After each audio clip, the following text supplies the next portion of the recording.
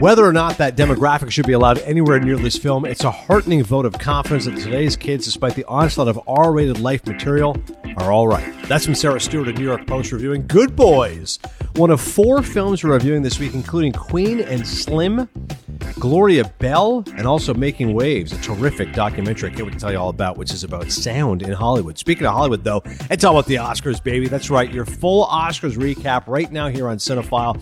Also, Manohla Dargis, the great film critic from the New York Times, is going to join me. She'll give her reaction to Parasite winning Best Picture, the Oscars, Sundance, Life of a Film Critic, all that and more is coming up.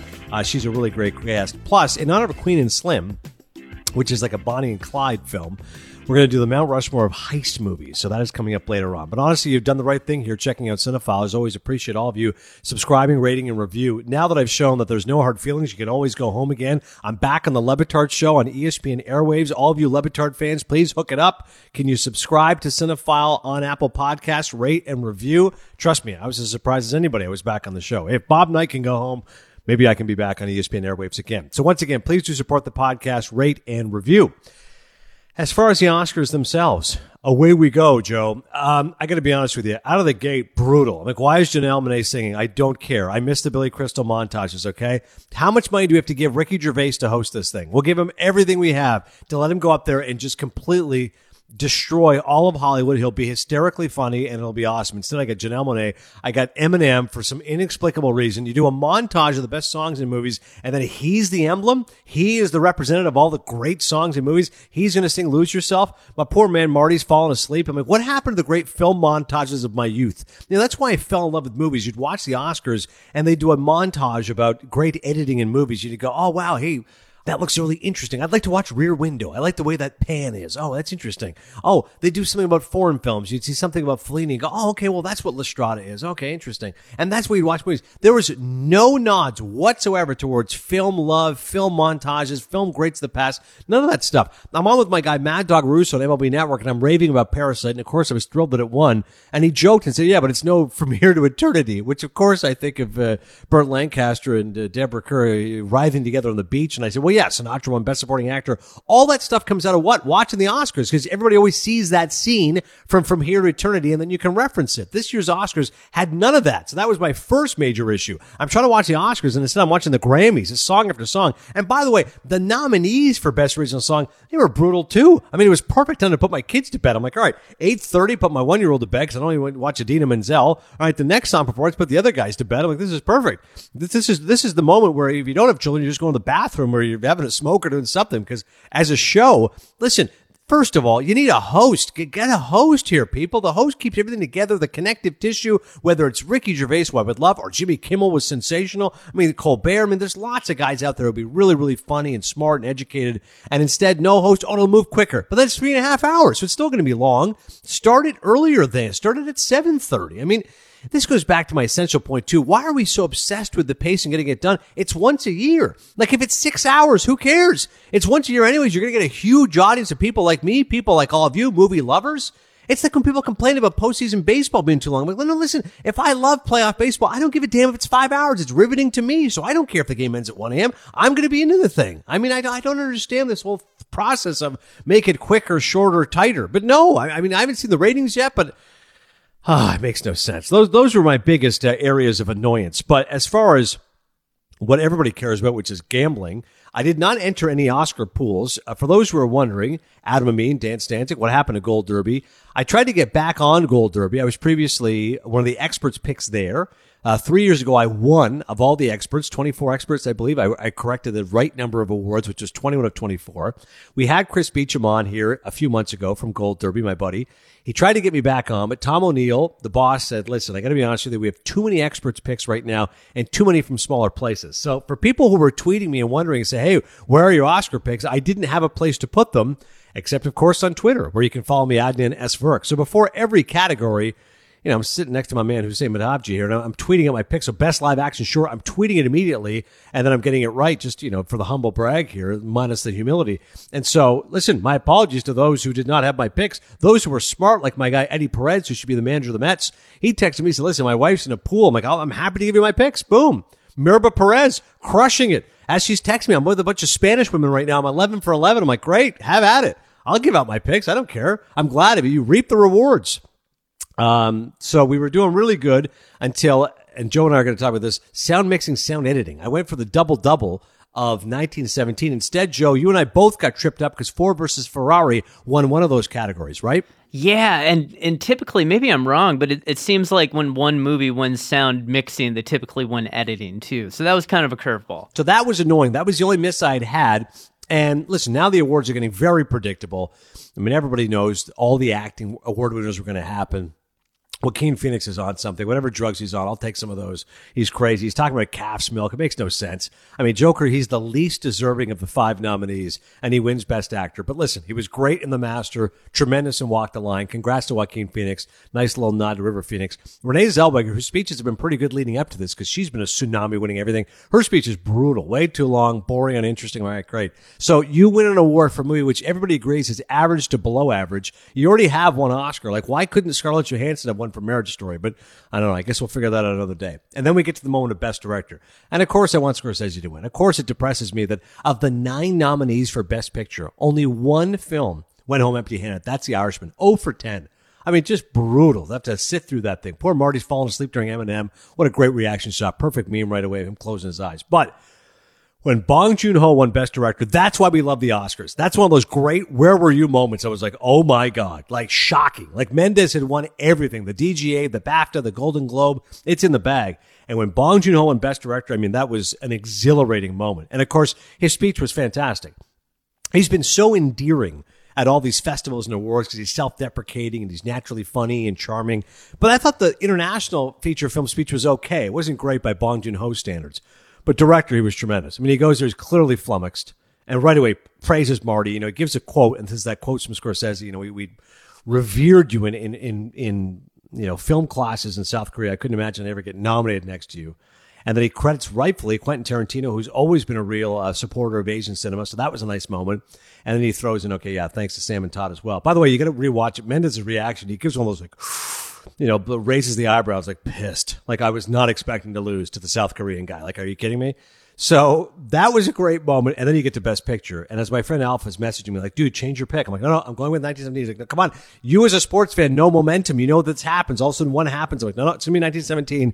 And sure enough, Jane Fonda gives a delicious pause and Parasite wins Best Picture. An incredible moment. As you all know now, it is the first film ever not in English to win Best Picture. And everybody who has seen the film knows how brilliant it was. It was the word-of-mouth film of 2019.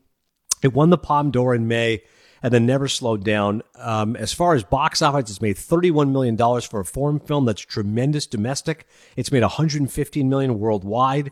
So thanks to my man Mad Dog Russo for having me on. But when he says no one's seen it, that's inaccurate. People have seen it. I think more and more are going to see it now, especially that it's won Best Picture. And Chris's point to me, he said, is this, and he was being cynical. He goes, listen, everybody knows the Oscars have a real problem here with a lack of diversity. Of course, Chris Rock was hilarious, by the way. Him and Steve Martin should have hosted the whole thing. They were hysterical in the opening. And Rock pointed out the lack of diversity, only Cynthia Erivo being nominated for Harriet. So Mad Dog's making the point to me, okay, well, they just gave it to Parasite because of the fact they got an issue with diversity. But anybody who's actually seen all the contenders knows how great Parasite is. I mean, the most lukewarm reaction to Parasite is my guy Scott Rogowski gave it 8 out of 10. That's the worst I've heard. And most people I know said to me, oh my God, that's a breathtaking film. It's so audacious. It's unforgettable. I couldn't even know how to describe it to people. I mean, it's remarkable. And so oftentimes we get conditioned to the safer choice. And I love 1917. I mean, longtime listeners here of Cinephile, loyal listeners know, recite with me, what were my top 5 films of the year? I had The Irishman at 1. I had Parasite at 2. I had 1917 at 3. I had Last Black Man in San Francisco at 4. I had Midsommar at 5. Marriage Story at 6. Blinded by the Light 7, Two Popes 8. So, I think the Academy did a good job of recognizing what were the actual best pictures of the year. And if it wasn't going to be The Irishman, then I was thrilled that it was Parasite, because that was, as I said, an unforgettable movie experience. So you talk about not only the film that I feel was rightfully rewarded, but incredible moments. I mean, it was, Joe, when Parasite won Best Director and Best Picture, I mean, that was a where were you moment, right? 100%. So happy to. Creating history.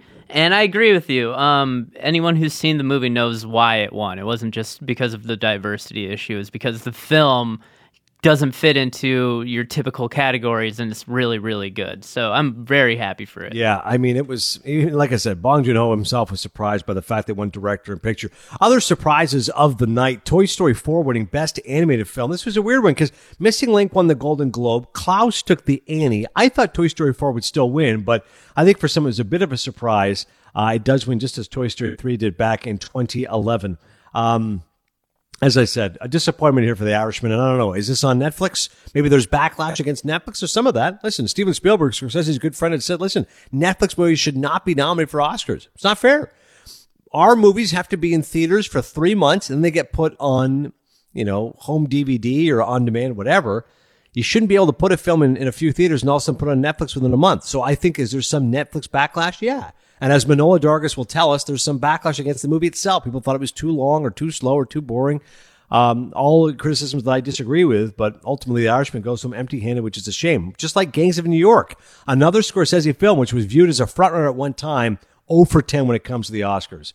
As I mentioned, Eminem, listen, nothing against Eminem. Obviously, Eminem's a great artist, and Lose Yourself's a great song, but I thought it made no sense why the hell it was there at the Oscars, but maybe that's just me. Maybe I sound like I'm 90 years old now. I was all about Randy Newman, all right? Hey, Randy Newman performing. I'm like, let's go. That was a great moment. And Elton John, congrats to him.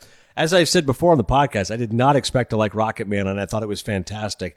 I think that song's pretty good, too, and I thought his speech was very nice as well. So congrats once again to Elton John. Other moments of the night. Listen, as far as the awards, if you can do well with the shorts, that's where you're really doing good. And once I was knocking those out, Hair Love for animated short, Matthew H. Cherry, former NFL player, I believe, costume design, Little Women, production design, Once Upon a Time in Hollywood. Adapted screenplay, I wasn't sure, but I went with Taika over Greta Gerwig, and indeed, Taika Waititi wins, which is hysterical because he took shots at Todd Phillips, and Todd Phillips was complaining about making comedies today and sound like just another frustrated, angry white male who's like, oh yeah, woke audiences now, you can't make comedies. Taika made a joke about that on Twitter, and then for Taika Waititi to win an Oscar in the category against Todd Phillips for Joker, I thought was poetic justice. So that was something I particularly enjoyed. Joker did win 2 Academy Awards, which just means I'm going to have to face life this way. Joaquin Phoenix wins for Best Actor. I mentioned the bizarre speech, Calf's Milk, and also won for score, as expected. Hildur coming through. Although I was upset, I wanted Thomas Newman to win for 1917. But they did do a good job, of course, of spreading the wealth around. Marriage Story, lone victory. I mean, tough night for Netflix. Lone victory for Marriage Story goes to Laura Dern for Best Supporting Actress, who had won everything coming in. And after that, I mean, like I said, it was fairly fait accompli as far as what was going to happen. You knew Elton John was going to win Best Original Song. You knew Deakins was going to win. I mean, God, they should just rename Best Cinematography Best Roger Deakins Performance, because 15 nominations. He'd gone 0 for 13, and now he's 2 for 2. Now my guy's on a hot streak. He wins for Blade Runner 2049, and now he wins for 1917, so that's something nice to see. Oftentimes you think about editing lining up with picture. Did not happen this year. Although Parasite was nominated for Best Film Editing, Ford versus Ferrari wins for Best Editing, but of course had no chance of winning Best Picture, although it did get a nomination. So that's the way things went down. Visual effects, I thought The Irishman might pull off an upset. I mean, on my scorecard, I had it 0 for 10, and I went 0 for 10. I thought visual effects it might win, but it was 1917. Makeup and hairstyling pretty easily. Bombshell comes through there. Congrats to my guy, Michael Buick, who actually had predicted, a former guest on Cinephile. He was messaging me going, I'm telling you right now, man, Parasite's going to win. So an unforgettable night, certainly for the Oscars. Joe, your thoughts on the ceremony itself, lack of a host, a lot of music. What stood out to you? I'm glad you said it. I mean, you're right. Steve Martin and Chris Rock should have just hosted it. The whole time I'm watching the awards, I'm thinking, why don't they just bring back a host? Because I want the monologue, I want the transitions, I want the jokes, I want all of that. And what you said, Janelle Monáe coming out. I love Janelle Monáe, but it's also just that as the opening number. Eminem was really confusing. All of it. Again, Joaquin Phoenix's speech and the calf's milk, what you just said, like all of that just struck a little off to me. You know what I mean? So my big takeaway is bring back the hosts. This award ceremony, 23.6 million people watched it this year, down from 26.5 million from last year, Adnan. Wow. So a 3 million hit. That's significant, man. Yeah, 20% drop in total viewers, 31% drop in the demo. Jeez. Because I know there was a slight bump a year ago with no host. They thought we'll do it again, but that may cause them to rethink things. That certainly is a precipitous drop. All right, so that's the story when it comes to the Academy Awards. Once again, thank you for supporting us all year long here in Cinephile. And in the weeks to come, I'm going to turn our attention, a little more away from movies now, because as we all know, most of the movies in the screen are not very good. So we'll be talking more TV shows. As a matter of fact, next week on Cinephile, I'll talk about the miniseries The Outsider, currently on HBO, starring Ben Mendelsohn, and from the great writer Richard Price. I'll also talk about Curb Your Enthusiasm. By next week, it'll be halfway through this 10th season. And also Utopia Falls coming out soon on Hulu. My man Randall Thorne all over that, so we'll talk about Utopia Falls as well. And Al Pacino's got a new show coming out on Hunter, called Hunters, out on Amazon Friday, February 21st. That's something to look forward to, but once again, that was our Oscar coverage. When we come back, we'll talk about some movies. Let me clean up 2019, a few movies that I hadn't seen that I wanted to get to, including Good Boys. That's on the way.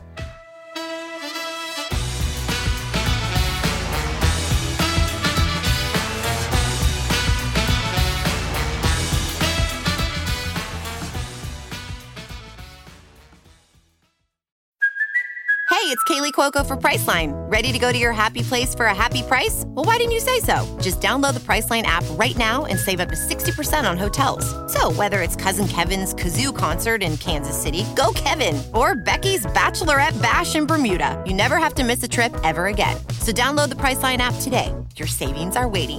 Go to your happy place for a happy price. Go to your happy price, Priceline.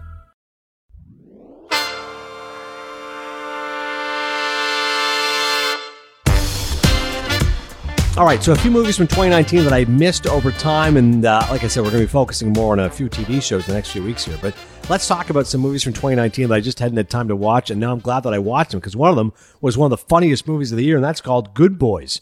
After being invited to his first kissing party, 12-year-old Max, Jacob Tremblay, who you remember from Room, panicking he doesn't know how to kiss.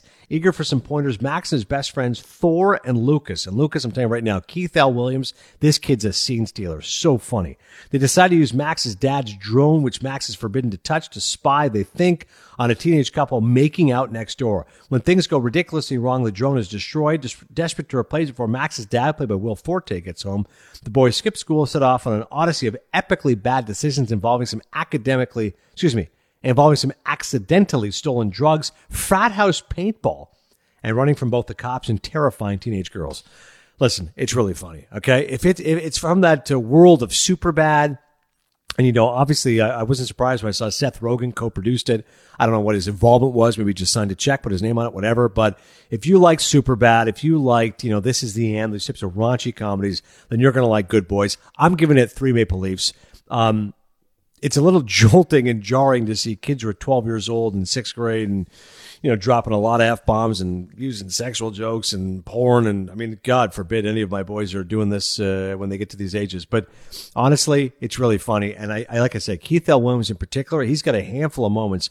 I watched it on a plane when I was going to the Super Bowl in Miami. And I mean, I don't laugh out loud too much. I laughed out loud at 3 separate times, particularly from his line deliveries. I mean, this one of the teenage girls is asking what he's into, and he says Ascension and anti-drug commercials and grilled cheese. Like that's his idea of a good time. He's so funny playing like the Goody Two-Shoes character. But all those characters are really well done. And honestly, like I said, raunch comedy, I really enjoyed it. Also, Michael O'Sullivan says from Washington Post, the central struggle of Good Boys, and yes, there is one, is between the popular crowd and the so-called tryhards, epitomized by Thor, who loves musical theater.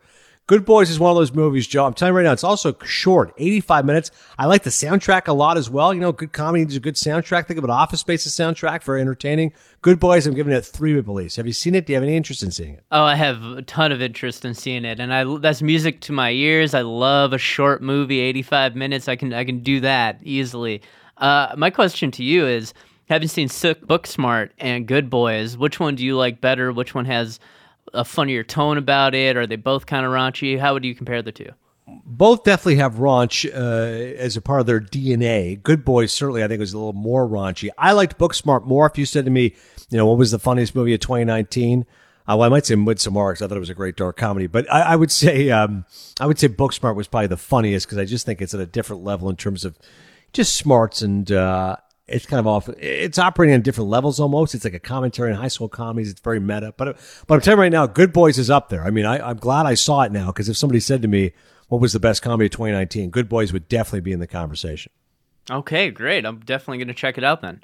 All right, next up is Queen and Slim, a Bonnie and Clyde for the new generation. While on a forgettable first date together in Ohio, black man Daniel Kaluuya and a black woman, Jodie Turner-Smith, pulled over for a minor traffic infraction. The situation escalates with sudden and tragic results when the man kills the police officer in self-defense. Terrified and in fear for their lives, the man, a retail employee, and the woman, a criminal defense lawyer, are forced to go on the run. But the incident is captured on video and goes viral, and the couple unwittingly become a symbol of trauma, terror, grief, and pain for people across the country. This is from Melina Matsoukas, who I think is a real find here. You know, she's made her name before with video. She did Beyonce's Formation and I believe some other videos of note. The writer is Lena Waithe and James Fry, who did the story, and I thought it was a really impactful movie. Like I said, Bonnie and Clyde for a new generation. This is not the first movie to show how people of color interact with the police, whether scared of the police violence, brutality, etc.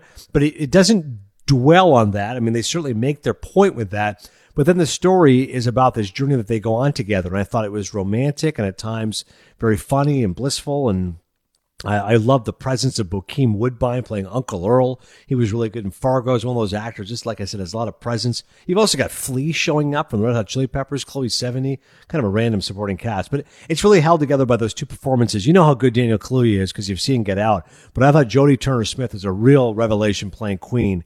The fact that at times she's very fractious and frustrated and argumentative, and at times very soulful and romantic. And, you know, both these guys realize the walls are closing in, man. The APB's out. The cops know there's a cop killer out there on the run. How much time do they have? What are they going to do? Try to, you know, race into the city, find a plane, go to Cuba, never look back. I mean, it's incredible because I kept thinking about, too, maybe think of Richard Jewell and the fact that literally one moment in your entire life is irrevocably changed. And same thing here at Queen and Slim. This cop is just overzealous and, you know, obviously just looking to punish these people unfairly. They react as they do in the moment, which I think is understandable. And all of a sudden your life is never going to be the same again. You could be in prison for life or you could be dead, and this is what you're dealing with. So fugitives on the run. And I like the social commentary as well because, you know, they're being supported by some of the black communities. And, hey, once they get recognized by people here and there, like, hey, I know who you guys are. Keep doing what you're doing. Fight the power. And they're like, no, this isn't what we're doing. We're not trying to make a statement here. We're just trying to be alive and live our lives.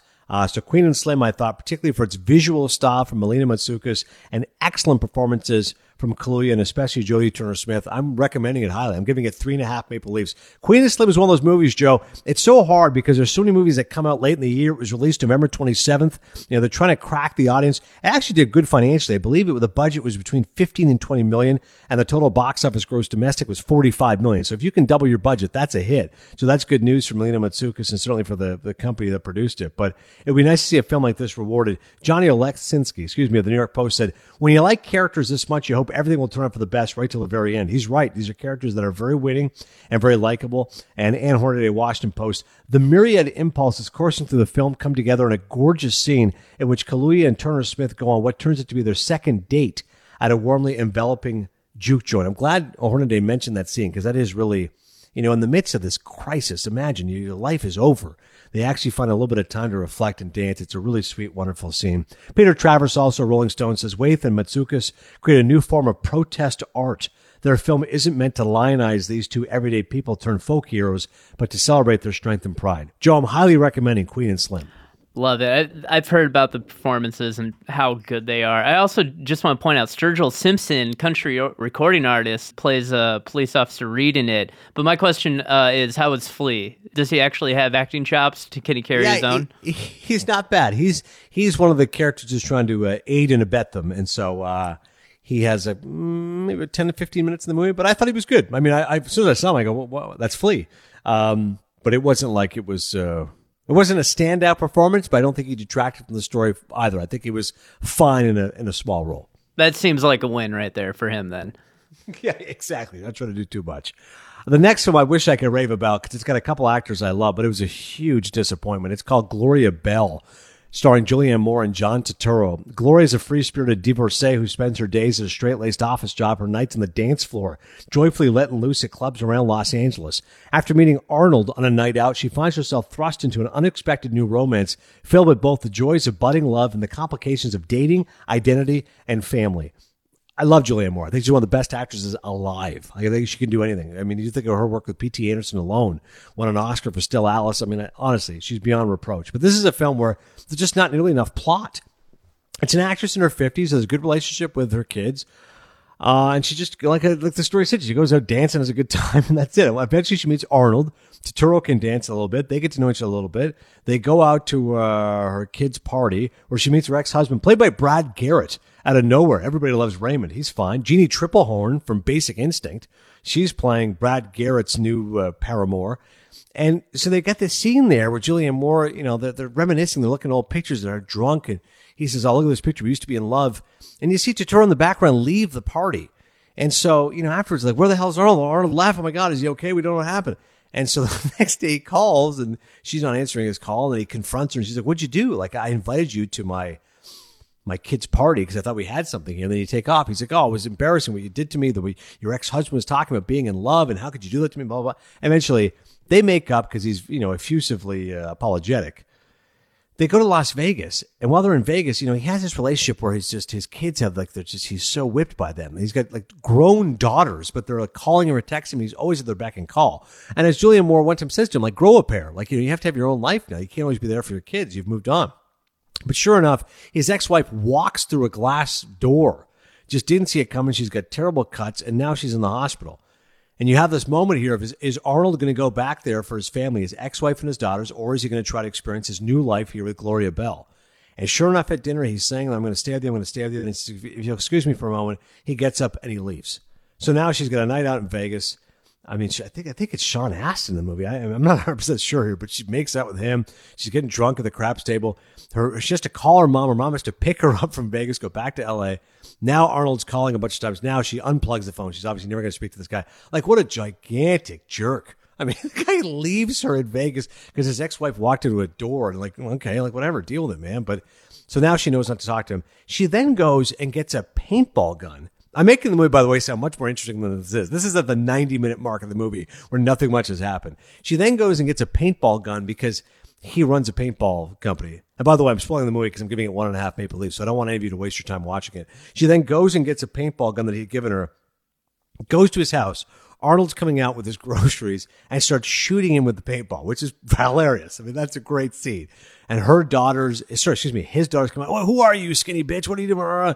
She runs away, gets in the car, drives away. And then the last scene, because of course I'm waiting for Gloria to play. And sure enough, they play Gloria. And she's out with her daughter and her son and they're dancing. And that's the movie. Okay? You don't need to watch it. It's 98 minutes, maybe it's 105 minutes, a movie that you do not need to see. This is one of these character studies that just comes across as pretentious and pointless. I love Julianne Moore. I love John Turturro. They're capable of much, much better work. Michael Cera's in the movie as well. He's playing her son. He's got a few scenes. He's much better than Rita Wilson shows up. Why is Tom Hanks' wife in this movie? I'm giving it 1.5 Maple Leafs. Gloria Bell, a huge disappointment, Joe. Yeah, I can't really add to that other than it is Sean Astin, and if he can't save this movie, Adnan, I'm tapping out. I'll watch anything with him. Listen, we've all put on weight over the years. Who am I to criticize? But I mean, Sean Astin looked particularly bloated in the movie. So I'm like, I think that's Sean Astin, but I think he's put on a few. Anyways, he does get to make out with Julianne Moore. If she's naked in the movie a few times, if that's a recommendation for you, great. There's Julianne Moore naked again, 50 plus. Last movie I want to recommend, or at least talk about, I am going to recommend this one before we get to Manohla Dargis, the New York Times. And this is purely a film made for my guy, Joe. This is like a love letter to Joe. Few realize that sound is 50% of the cinematic experience. Building on the pioneering sight and sound discoveries of iconic filmmakers, the documentary features the first generation of recognized sound designers who designed great movies with sound before a frame was shot. The film explores the collaborative relationship between sound designers and the visionary directors they work with by entering their creative realms via interviews and clips from their movies. I mean, listen, you're listening to Cinephile, you're a movie geek, so trust me, you're going to like something like this. This is about as nerdy as it gets. Making Waves is fantastic. This makes Ben Burt a hero, the sound engineer. I mean, it's honestly, it's tough to describe a movie like this because you say, what's the appeal of it? But I think if you love movies, you appreciate how they're made and how important sound is. And here's all the different elements of sound. There's ADR, the actors go back and track stuff. There's actual sound when you're recording it there on site. There's Foley, which is my favorite one. Foley is unbelievable. They show the people doing Foley, and it's like they have snowshoes, and they have snow on the ground. They're in a warehouse, and there's a microphone like an inch away, and they're making the sound because they have to, insert the sound of, snowshoes. Like the Foley artists are the best. Foley's easily the coolest one. Then you've got, of course, the SFX. So you got the sound effects. So those people are making, those are interesting too. They're like a freaking keyboard. Okay, let me try to make cool sounds. And then you've got, and I wish they had done this. This is my only criticism of the movie. The Raging Bull, famously, when LaMotta and Sugar Ray have that big fight, remember Marty's using like animal sounds. Like he's got like an elephant whirring in the background. Like it's crazy because it's meant to show, LaMotta's disorienting state. I'd like to see the people come up with those noises, but trust me, they use lots of great films. The Godfather. Okay, remember when Michael Corleone finally shoots Sollozzo and McCluskey? What's the sound? It's of a subway train. And like, okay, why are you using a subway train? Well, that's Michael's interior state. He's thinking of himself as this careening train. It's like I think the way the guy described it was the neurons are balancing against each other, colliding right now. It's like a train. Apocalypse Now. The sound is incredible in Apocalypse Now. They had like I'm not even exaggerating, like 12 different sound people working on Apocalypse Now as far as different sound engineers, literally doing each thing. Okay, you're just going to do war noises. You're just in charge of helicopters whirring and machine guns. Okay, now you're getting ambient noise. Okay, now you're working on dialogue. Okay, now you're getting sound effects of wildlife. I mean, in terms of sound, Apocalypse Now is like one of the most incredible movies ever. I'm sure Joe can speak to this as far as why it's so important. As far as directors, you've got George Lucas talking about the importance of sound, how Star Wars. Listen, how'd you come up with Chewbacca? Right? How'd you come up with that noise? They've got the guy who did the Chewbacca noise and how they interpret it. The R2-D2 beeps. How do you come up with that? So, you've got Lucas, you got Sofia Coppola, Ryan Coogler, of course, a great director, Black Panther. You got him talking about the importance of sound, why sound is so important in a movie. Even in film history, Kubrick was a guy who very much improved upon how important sound was in Spartacus. And how can we get in different noises and different sounds to help elevate the story, different tracks. Honestly, Making Waves is a movie for movie lovers, but I'm giving it 3.5 Maple Leafs. It made me realize a lot of these heroes behind the camera and just how indispensable sound is. Seriously, now when I watch a movie, I'm going to be paying more attention to sound, and they thankfully show clips where they took all the sound out, what it does. In the past, you think of sound, you think of the score. And there's been movies, but there's a great documentary called Score, which I reviewed on Cinephile a couple of years ago. That's fantastic. We're not talking score here. We're not talking about John Williams. We're talking about purely sound. How important is sound in a film? How can sound set up suspense? Everything. Even if you think of like a bucolic film, like if you think of like Little Women, just the sound of the brook, the sound of, wind. Wind is really critical in some of these movies. They say, the wind is so important. How can you get a good wind noise? Honestly, Making Waves is fabulous. Joe, you got to see it. It's tremendous. I really, really, really, really, really need to see this movie. This is right up my alley. And you're right. It's so important. And I'm looking right now. Jason Bourne Ultimatum won 3 Oscars, including mixing and editing. There's a fight sequence in that, Adnan, where it's completely filmed without sound, and they throw in every punch, window shatter, plane, everything in post, and it's so important to the film. They need to get paid more. There needs to be some sort of like advocacy program for sound engineers. I'm all about this documentary. And you're right. I mean, there's so much of the sound that I thought, you get it on site and then you mix it in later on. But sometimes you're getting nothing on site. You're right. And you're mixing it in completely. So you're so dependent on getting good sound there in post. Mark Feeney of Boston Globe writes, the blend of historical overview, film clicks, tech info, and inside business on offer is pretty irresistible. Peter Bradshaw of Guardian, if it feels like a feel-good in-house promotional video for Hollywood technicians, well, they've got an awful lot to feel good about. And lastly, one of my favorite film critics in America, Owen Gleiberman of Variety. Making Waves is about the evolution of film technology, yet the key to its appeal is that it revels in the holistic, aesthetic side of technology. Not just buttons and dials and gizmos, but technology as an expression of something human. And that is well said. Rather than just being a bunch of nerds who are making noises, they're adding a human element to it. And that's the key here. Sound can be part of something that is a very humane experience. Even though it's something technical, it ends up being something very artistic. Go check out Making Waves. It's terrific. When we come back, we're going to talk to Manohla Dargis. She's the chief film critic for the New York Times. Matter of fact, she's got a very celebrated career. I mean, in the past, she's former member of the National Society of Film Critics, LA Film Critics Association, been nominated for a Pulitzer a few times. I mean, she's done a ton of great things. Going to get her thoughts on the Oscars, why she's so happy about Parasite. And good news, she didn't like Joker just like me.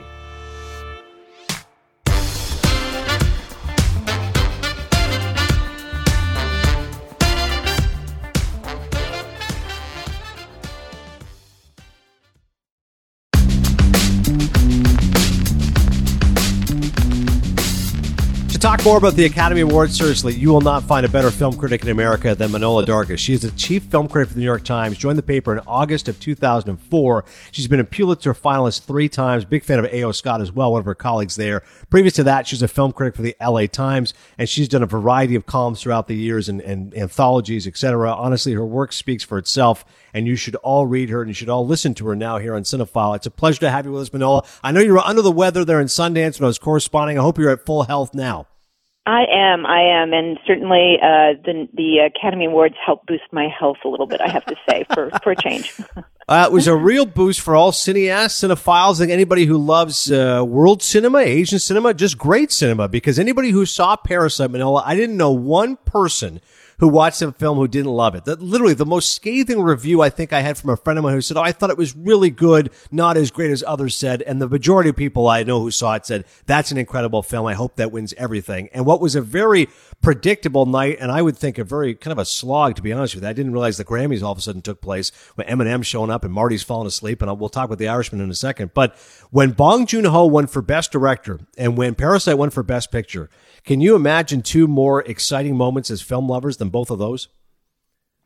No, I mean, it really was. I think that most of the people I know, and I know a lot of critics, and we, everyone I know really does as well, loves Parasite. But we've gotten used to our favorite movies being shut out, and a win for something like Moonlight, for example, a couple of years ago, that just feels like a complete anomaly. So I think we were kind of predicted, there was this kind of sense of resignation that, yes, there was a long march to 1917, the Sam Mendes movie winning Best Picture. And when Bong Joon-ho won for Best Director, that kind of shifted the evening, and it felt like, oh. And I remember I turned to my husband and I said, well, at least he won Best Director because, of course, 1917 is going to win. So, and I had the same thought, too. My wife says the same thing. She goes, well, they do that sometimes, right? They'll give, Spielberg Director, Saving Private Ryan, then Shakespeare in Love wins Best Picture. They like to split them up a little bit. And I said, yeah, at least they gave him Director, as you said. But 1917, God, it won the PGA, it won the BAFTA, it won the Golden Globe. I mean, come on.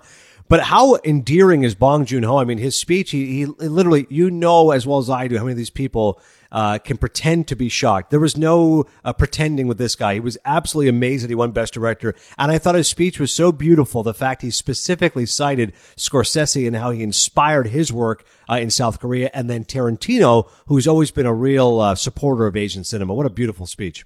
It really was, and you could see even when he won Best Director and he was on stage, you could tell he immediately looked at Scorsese. You could see the sight lines, and I found that deeply moving. He was acknowledging the great debt that Scorsese, that he owes Scorsese, like so many people. And when we talk about international cinema, I think we sometimes kind of only think, oh, so South Korean cinema is this thing, but cinema is international, and Bong Joon-ho is as influenced by Martin Scorsese as he is other, leading world auteurs.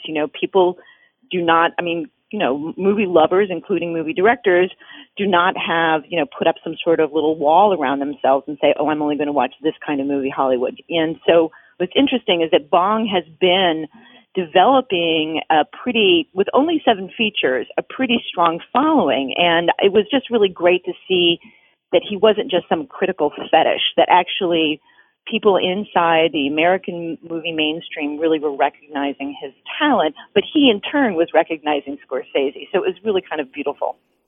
A friend of mine who has not seen the film cast a jaundiced eye for this reason. He said, okay, so the Academy's had a real problem, well documented, well publicized, with a lack of diversity yet again, going on from Oscars So White. This year, only Cynthia Erivo is nominated on the acting nominees. So doesn't it look nice now to reward a film from South Korea for not only Best Picture and Best Director? And I said, okay, that's an interesting thought to have, but anybody who has seen Parasite knows how great the film is, how genre-bending is, how audacious it is. And 1917, to your point, would have been a very safe, predictable choice. I think it's an acclaimed film, and particularly I love Deakins. Obviously, the fact he won for cinematography, I'm overjoyed. The fact he went 0 for 13, and now he's on a hot streak. He's 2 for 2. But I'm with you, Manohla. Anybody who would discredit Parasite is somebody who just doesn't appreciate how great a film it is.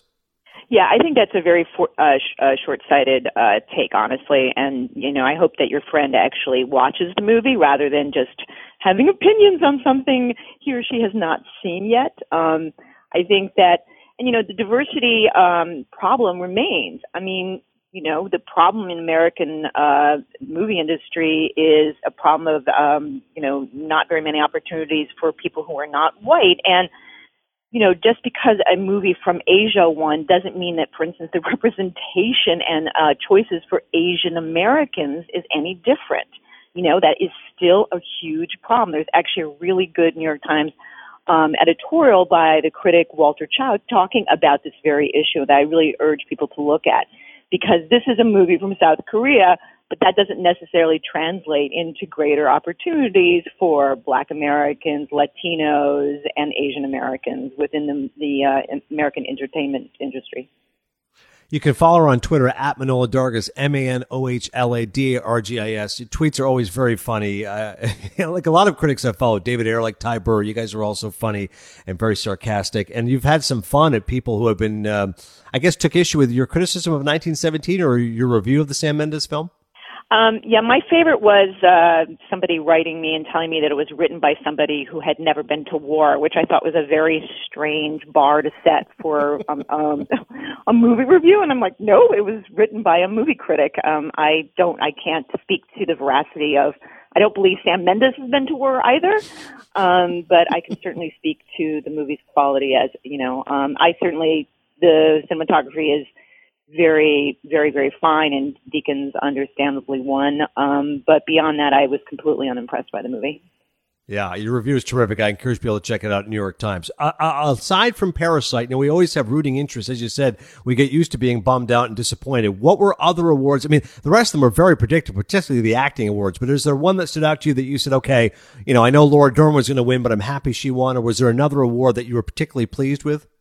I think mainly the acting awards were very predictable, as you said, and they had been called for a long time. I was very happy for Brad Pitt. I had recently written a piece about Brad Pitt and kind of revisited his career, and I think he's very deserving. And the kind of thing that he does is kind of difficult to explain because it just seems so natural and seems as if he is somehow playing a version of himself, which he might indeed be doing. But I think we often don't think about great stars also being great actors, and he is actually a really great actor. And so for him to be acknowledged by his peers is actually very, very nice. And of course, I love Laura Dern, and I would urge people to seek out her work, including with David Lynch, who really kind of pushed her to new levels of expressivity. She's a terrific, terrific actor. That's well said. I thought Joker was really overrated. For me, Manohla, I found it so derivative of Scorsese's Taxi Driver and The King of Comedy, and I just thought it was a thoroughly unpleasant film experience. So I find it tough to stomach that not only did Joaquin Phoenix win Best Actor, but it also won Best Score. And The Irishman, of the 9 Best Picture nominees, is the only one that went home completely empty-handed. Your thoughts on Joker and Irishman? I am not a fan of Joker as well, and I was kind of fascinated at how heavily it cribbed from Scorsese. It was kind of this fake Scorsese movie, but without any of the intelligent heart or talent. I thought it was really sad that Scorsese's The Irishman did not do better, including just with the movie going public. I think that to a degree it was really... I don't think it was helped by its association with Netflix. I think that people just said, I'll watch it on television. But this is a movie that I think actually does need to be seen in theaters. One of the things about movies is that you have to go out to the movies and they kind of keep you captive. You're inside the movie theater. And at home, it's just very easy to have this control, obviously, over the movie. And, you get a little bored, seems a little slow. You pause it, you raid the refrigerator. And the entire tempo and feeling of the movie completely changes. And I think a movie like The Irishman is not well served on television. I just don't. And I think it was really hurt by that association. I couldn't agree more. I think that there's definitely backlash within the industry. And I completely agree with you that I saw it in the theaters several times, and that's why I loved it so much, because as you said, I'm held captive and I'm in that mood. I'm in that moment. I don't look at my phone. I don't have other things issuing with me. So I'm with you. I think that there was kind of that muted reaction to it. And unfortunately, too many people ended up watching it at home. It's interesting. The Oscars end up being a celebration of the best films. But of course, for you, for me, for any of us, these are not our favorite films of the year. For you, your top 10, you love the film Honeyland, which was a rarity, first time ever nominated for Best Foreign Film and Best Documentary. The Souvenir, which is a film I know you loved as well, that was not nominated. But maybe a thought on both of those films and hoping that others will find those, because I know aside from, Little Women, Marriage Story, The Irishman, obviously films you loved, Once Upon a Time in Hollywood. But I think if you could kind of give a vote of confidence to those two movies, maybe people might check them out. Honeyland and The Souvenir. Well, Honeyland is a really interesting movie about a beekeeper, and from the very first scene of her walking along a terrifying cliff, it has you going. And it's a really interesting movie about the changing world. It's observational. We're with this woman for the entire movie, but it has great drama, and it's really a lovely movie. I highly encourage people to see it. And then The Souvenir is a really interesting movie by Joanna Hogg, who's a really incredibly inventive British filmmaker who just suddenly broke through with this one movie, but has a number of films, and she was really instrumental in Tom Hiddleston, the actor, kind of, helping him with his movie career. She makes very interesting, somewhat intellectual movies that are very much not kind of strong narratives, but give you a lot else, including visual beauty. So I highly recommend her. She's Hogg. A couple of the films I know you liked didn't crack your top 10, but you recommended them. First off, Booksmart. How witty and refreshing and funny was that movie? It would have been nice to see that get a screenplay nomination. Well, I think it's really nice, and one of the things that is good about Booksmart is that it's a movie directed by a woman, in this case a performer named Olivia Wilde, and that it is what you're starting to see is that you're having more and more women making movies. You're having also attention being brought to women who are making movies, and attention to the barriers that women face in trying to get their movies made. So anytime a movie directed by a woman gets some sort of traction, I'm always really happy about that. Whether or not I like the movie or not, the more movies we have by a different kinds of people, the greater the number of stories that will be appealing to everyone, so that we're not just seeing the same old movies with the same old people and the same old stories.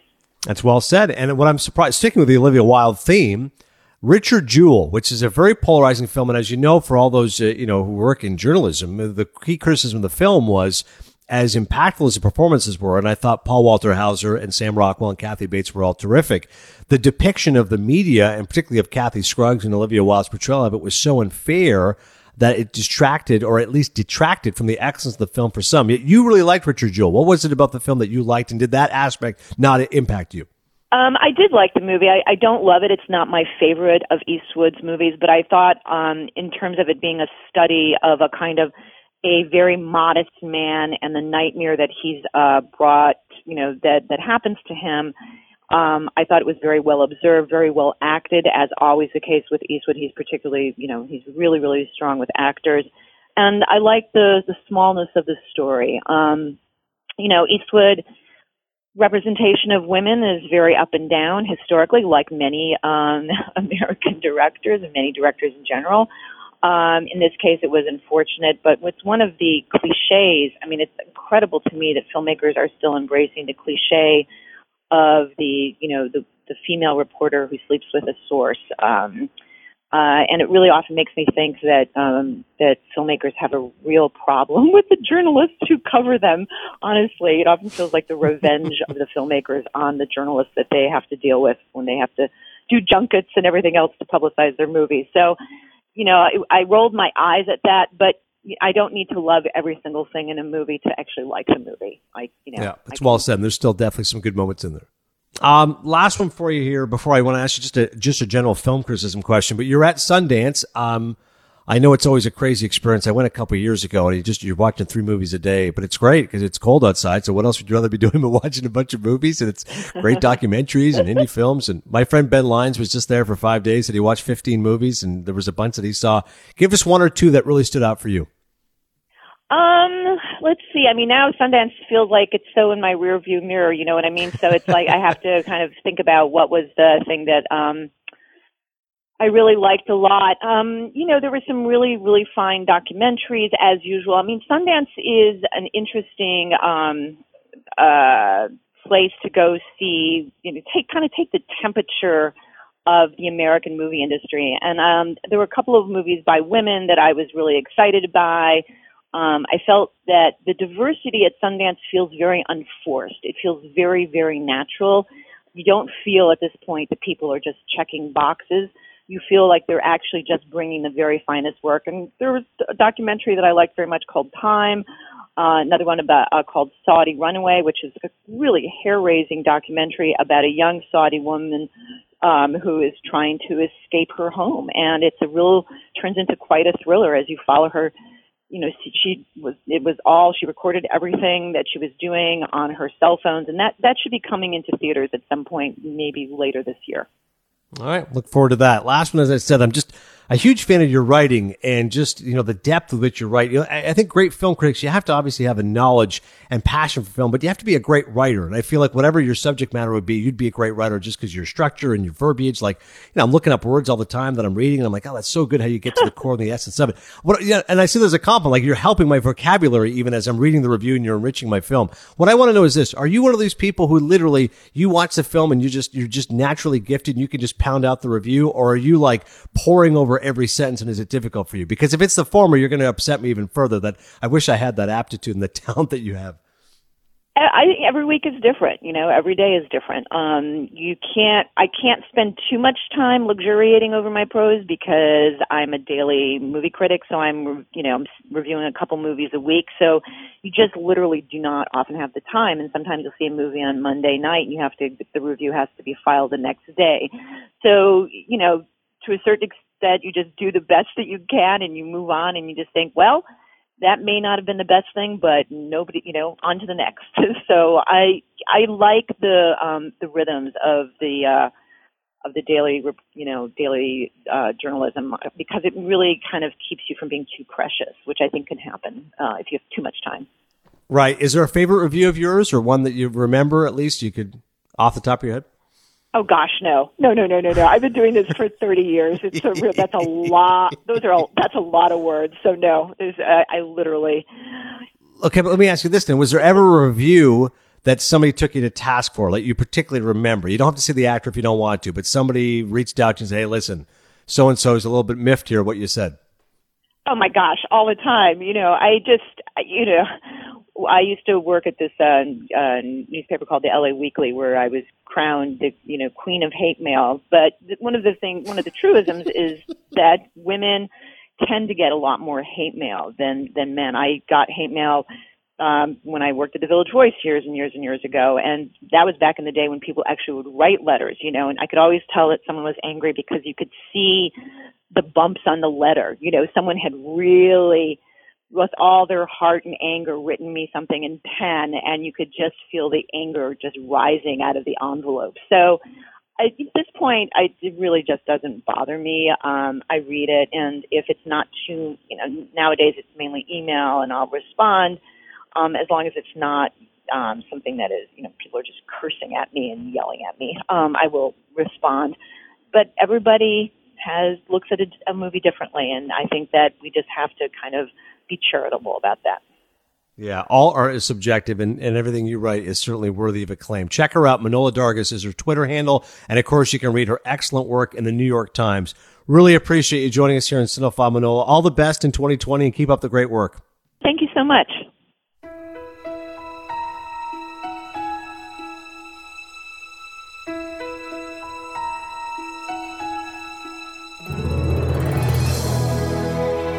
Mount Rushmore. All right, thanks once again to Manohla Dargis. Check her out on Twitter and follow her. She's always sensational. Make sure you read her work. Time now for the Mount Rushmore of heist movies, because of Queen and Slim, which is a modern-day Bonnie and Clyde. And so when it comes to the Mount Rushmore of heist movies, well, I've got to include Bonnie and Clyde, because seriously, without that, I don't even know if there's a genre. So Bonnie and Clyde for me is an easy one. I'm also going to include Quentin Tarantino's Reservoir Dogs because of the way that he, mixed with sound and obviously timing and the different narrative structure.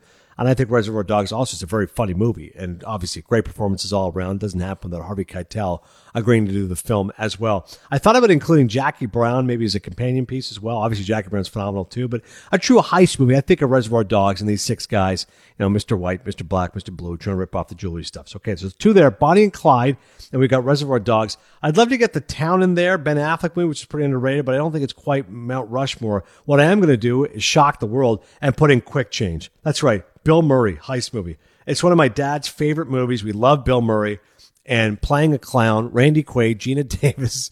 I can't even talk about it without laughing about it, okay? Right now you're thinking I've lost my mind? No, Quick Change. It's one of the great heist movies of all time. You can book it. So that means, what else do I put here as my 4th spot? It's not going to be Logan Lucky. I'm not a huge Soderbergh fan. Of course, I'm going to put in Michael Mann's Heat. Just the sequence alone where they're pulling off the heist is incredible. Obviously that whole sequence is amazing, but just about the whole idea of cops and robbers, bad guys, etc. That means with this list, Bonnie and Clyde, Reservoir Dogs, Quick Change, and Heat, I'm leaving off the usual suspects. So I'm going to just cheat and say, well, I don't think of it as a heist movie. I think of it as a thriller or a suspense film, whatever you want. Bottom line is this: I had to find a way to get Quick Change on there, and I did it. Joe, your Mount Rushmore, are you going to get Baby Driver in there? No, I'm not. It was a toss-up. I'll throw that on my honorable mention one. But I will agree with you with Reservoir Dogs for sure over Jackie Brown. I'm also going to throw in Point Break, Bodie, Johnny Utah. I'll make you famous. Yeah. If you want the ultimate, you got to be willing to pay the ultimate price. You know what I mean? And then I'll throw in The Sting, 1972. Yes. Oscar-winning film. Really great score. I think the Scott Joplin Ragtime piece is the score. Yeah. And then I'll throw in, it's tough, Dog Day Afternoon. I'll throw in Dog and Day Afternoon, and I'll be happy with that list. Yeah, I feel like I put Dog Day on enough other lists as well, Pacino's Best, etc. But you're right. As far as a heist movie, that's amazing. A bank robber and everything, just chaos ensues. Pearson's screenplay was, I believe, won the Oscar. It was so well done. Obviously, Sidney Lumet, one of the great directors of all time. Dog Day Afternoon, you can't go wrong with Dog Day Afternoon on any list. And you can't go wrong with Cinephile. Thanks so much, everybody, for listening. Please do subscribe, rate, and review on Apple Podcasts. We'll be back next week as we'll turn our attention now towards what they used to call the small screen, but now we all know TV's got a lot of good stuff out there as well. The miniseries on HBO, The Outsider, plus the new season of Curb Your Enthusiasm. And in weeks to come, we'll talk about Utopia Falls, along with director, my man Randall Thorne. RT will be in the building. All right, until then, I'll see you at the movies.